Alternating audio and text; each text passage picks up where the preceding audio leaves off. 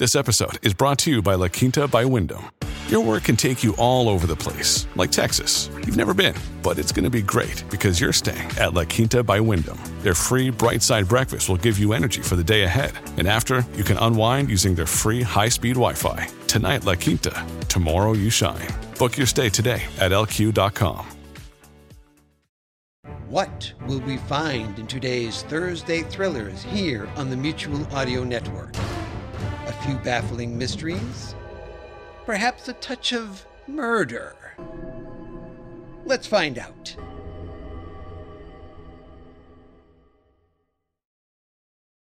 The following audio drama is rated PG for parental guidance recommended.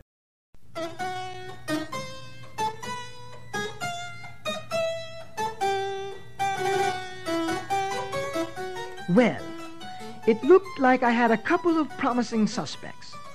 Charlotte Anders, who hated Terence Saunter's illegal appointment as CTA chairman and who, as vice chairman, became chairman with his death.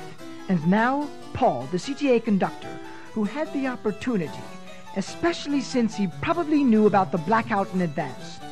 A 15% raise in pay on the CTA would be quite a sum.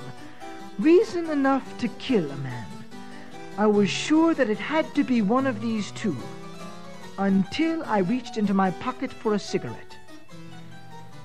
Hey, what the heck? What is it? My wallet. Somebody stole my wallet. Well, don't look at me. I know who it was. Paul. Paul, come in here. Paul? No, of course not. What is it? Do you remember that fellow in the leather jacket with all those zippers? The one who was selling the watches and rings and TV sets? Oh, you mean Skinny Willie. You know him? Sure, I had to call the cops on him a few times when I caught him picking pockets. Bring him here, please. All right. He picked your pocket? Yes, probably while he was trying to sell me that junk. He's got everything, my credit cards, driver's license, my Mensa membership Well, card. he's got to have it on him. He never left the train. He'd better. Here he is, Mr. Towers. Search him. Hey, be cool. You ain't no cop. Search him, Paul. Okay, be still, Willie. That's it. That's my wallet. Here you are. Thank you. Wait a minute. What's this? Hey, take it easy. Another wallet? Uh-oh. It ain't what you think, man. This wallet belonged to Mr. Terence Saunter. Willie, I think you'd better sit down. Hey, I didn't kill nobody. What's that jingling sound? Inside his coat, the jewelry he sells. When did you take Saunter's wallet? I didn't kill him, man. Let me guess. The lights go out. You run over to this rich-looking man, take his wallet, he resists. You kill him, maybe not intentionally, and run back to your seat. Right? That's crazy. I lifted his wallet at the station before he got on the damn train. Do you expect us to believe that? It's the truth. Willie, why did you do it? All this time and all the trouble you ever had was a couple of days in jail. But murder? You ain't gonna pin that one on me. Take it easy. You're just one of several suspects. But if you did it, we'll find out. You may go. Come on, Willie. Hey, be cool. So, it was Willie. Maybe. But one important thing is missing. The murder weapon. It wasn't found near the body, and Willie was apparently unarmed. The murder weapon is the key to this whole thing. And I still think the conductor did it. Where are you going? To talk to the motorman. The motorman? I walked through the empty cars to the front, where I found the door to the motorman's compartment slightly open, held there by a small hook. Excuse me. What? I'm Jonathan Towers. I am investigating the murder. Well, I never left the cab here. Anybody can tell you that. I know. What is your name, please? Dean. Walter Dean. What do you want? I'm checking up on the conductor, actually. He did come to see you earlier, am I right? Yeah, I buzzed him to come up here. Aha.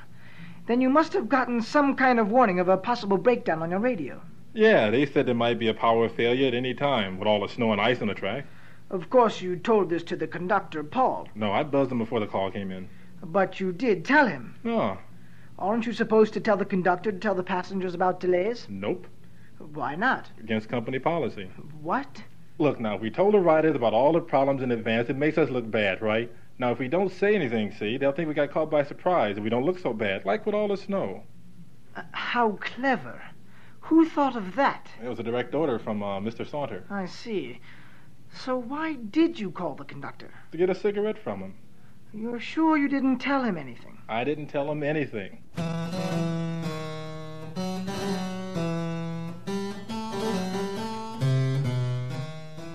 Well, Stickney, I'm stuck. That's not funny. Oh, sorry. Even your theory about the conductor was shot to hell. Wait a second. That's it. That's got to be it. What? All of them. I beg your pardon. They all did it. One by one. Anders, Skinny Willie, the conductor, Daisy. One by one, they stabbed him to death. Don't be ridiculous. They all hate him. So they all made a sinister pact to take turns. One at a time, they plunged the knife into his chest. I don't think so. It's so simple. It's so fiendishly simple. Stickney? Call the police. Put them all away. Dr. Stickney? What? That's stupid. The lights were out for just a few seconds, and there was only one stab wound. So they were quick. And they had very good aim. No. Besides, we could get sued for plagiarism. Have we spoken to everyone? Everyone except the reporter. Get her in here. Little did I know that, at that moment, I had all the clues I needed to solve this case. It wasn't until my conversation with reporter Andrea Ray that it all became crystal clear. Ah, Miss Ray, do come in. Yes, Mr. Towers. I wonder if you could fill me in on the progress of the investigation. Well, we have reason to suspect everybody that was in that car except for you and Dr. Stickney. Well, I'm sorry that I can't be of any help, but I couldn't see a thing. Perhaps you can. Do you recall anything significant or suspicious during your interviews today? Well, nothing that you probably don't know already. Charlotte Anders' accusations, Saunter's denials, the question of the legality of Saunter's appointment. Did Miss Anders threaten him in any way? No, she just complained a lot. In fact, she did so much complaining that 2 trains passed while we were on the platform. We must have been out there for 30 minutes or more. She must have been pretty mad, Oh, very much so. So you haven't been able to narrow down your suspects very much? No, but there are a couple of key clues. One of them being the keys, or whatever, that we heard when the killer ran past us in the dark. But that could have been the conductor's keys, Willie's junk, Miss Anders' jewelry, or any of a number of other things. But whatever we heard belonged to the killer. Also, we checked the body again. The fatal wound must have been made by an odd-shaped, blunt object. The hole it left was about a half-inch long and seemed to be a little rounded at one end. Very interesting. Mind if I smoke? Smoking is not allowed on the train. Oh, really? The motorman was smoking. The motorman was smoking? How do you know? I saw smoke coming from the little room he sits in. The door was propped open. When was this? Well, right after you told us to evacuate the car we were in. I went to the front car and I saw the smoke. Good heavens, that's it! What's it? Dr. Stickney, have everyone meet me in the front car in 5 minutes. Why? Because there I shall expose the murderer. All right, but do you have to embarrass him?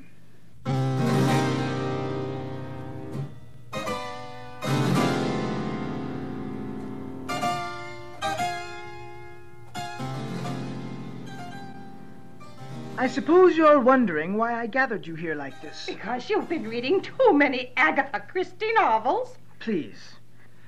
This case was extremely baffling to me. Here we have a murder on the train, the killer taking advantage of a brief power failure. The problem is, nearly everyone in the car is suspect. Take Skinny Willie here. Hey, I told you, I ain't killed nobody, man. Please. Skinny Willie. Pickpocket. He sees Terence Saunter, perhaps not even knowing who he is. He sees a man in an expensive suit and a fat wallet. I told you, I lifted that wallet at the station. Yes, but you were on the train before Saunter got on. Okay, look, I ride the trains back and forth looking for easy marks, okay? I took his wallet and got on. Now, I rode back and forth in the loop twice before they got on this train. I didn't do it, man. Yes, well, I didn't think so. Now there's Daisy Tuttle. Mad as hell at the CTA and anyone connected with it. She was sitting next to Saunter when it happened, but she's too old and fragile. Who's old? Okay, well, we know Daisy didn't do it. But Miss Charlotte Anders. Now there's a suspect. Now, see here. Let me finish. You told me yourself that you were very angry with Saunter. You were jealous when you were passed up for the job of chairman. But he bribed his way in. That may well be, but you wanted that job very badly. Yes, bad enough to kill him. Look, I didn't kill him. True. You didn't kill him, but you were responsible for his being on this train. What?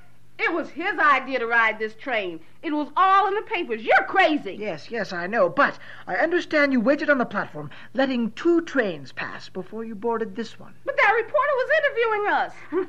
It wasn't much of an interview. You did all the talking until this train came along and you dragged us on. It was getting cold on that platform. I was tired of standing around out there. No, I think you got on this particular train on purpose, because you knew who was going to be on it.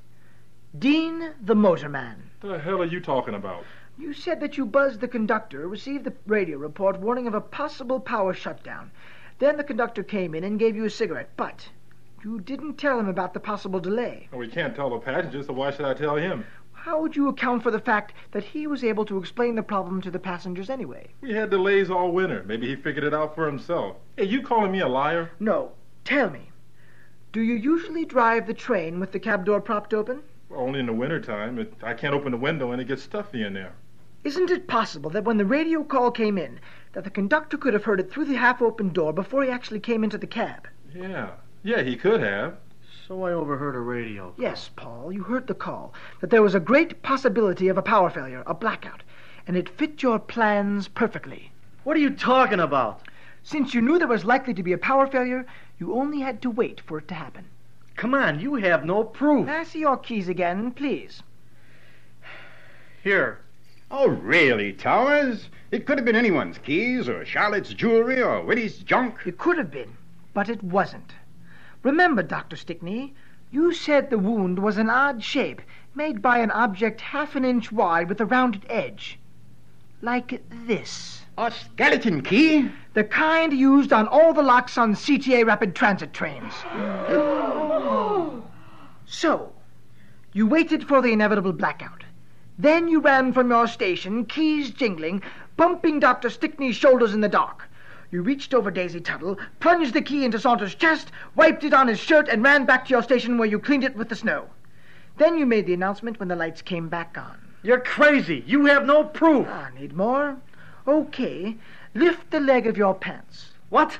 Go on. Okay, now the other one. Aha. What's that? A bruise? I got this morning. I fell on the ice. Looks fresh to me. I'd say you got that bruise when Daisy Tuttle kicked you. Yeah. Ladies and gentlemen, there is your killer. No, wait. Charlotte, do something. Get away from me. I don't know you. She's lying. She set the whole thing up. Get him out of here. No, let's hear him out. She set this up right after that thing about Saunter riding to work in a fancy car. Saunter figured that riding the train himself would get the press off his back. It was Charlotte's idea to ride the Evanston Express. Shut up, you fool! She was supposed to be on the platform with Saunter at 4:27 to catch this train, but the snow threw us off schedule, so she had to wait until the train came along. She knew to get on the train that Dean was driving. No, he's got nothing to do with it. I told her to watch for the run number in the window. I turned off the heat in my car to keep it as empty as possible. You're not going to believe him, are you? You didn't know about the power failure until later. He was going to ride all week. We'd have a power failure sooner or later. But why you? Because of the raise he cheated you out of? No. She said that if I killed him for her, she'd get me a supervisory job, civil service. I'd be set up for life. Well, I'm not taking this rap alone, Charlotte. You can't prove that. Maybe not. But I can prove this. Her last name isn't Anders anymore. It's Burns. Mrs. Paul Burns. We were married a week ago.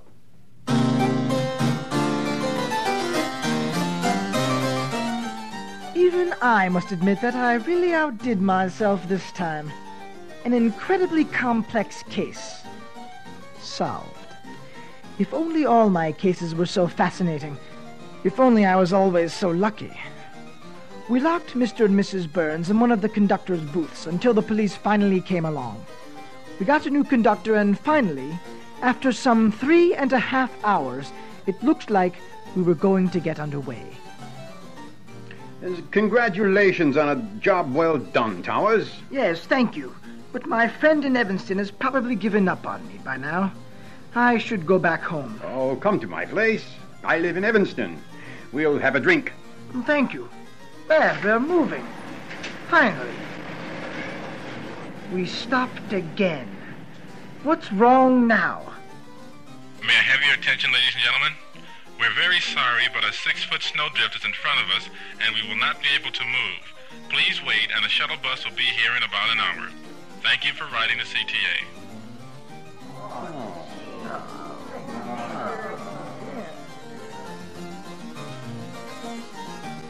And now our cast. Jonathan Towers was played by Mark Burke, Dr. Stickney by Jim Keith, Charlotte Anders by Jennifer Hunt, Terrence Saunter by Jim Nelson, Andrea Ray by Donna Lynn Cargola, Skinny Willie by Steve Bellinger, and Daisy Tuttle by Ann Cargola. This has been a Stephen A. Bellinger production.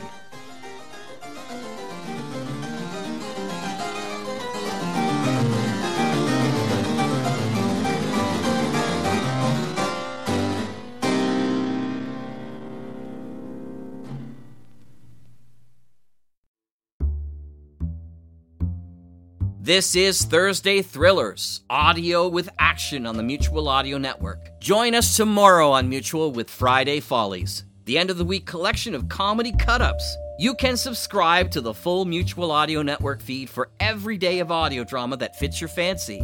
Or find the Friday Follies feed in your favorite podcast players. Now that's a lot of F's. The Mutual Audio Network. Listening and imagining together.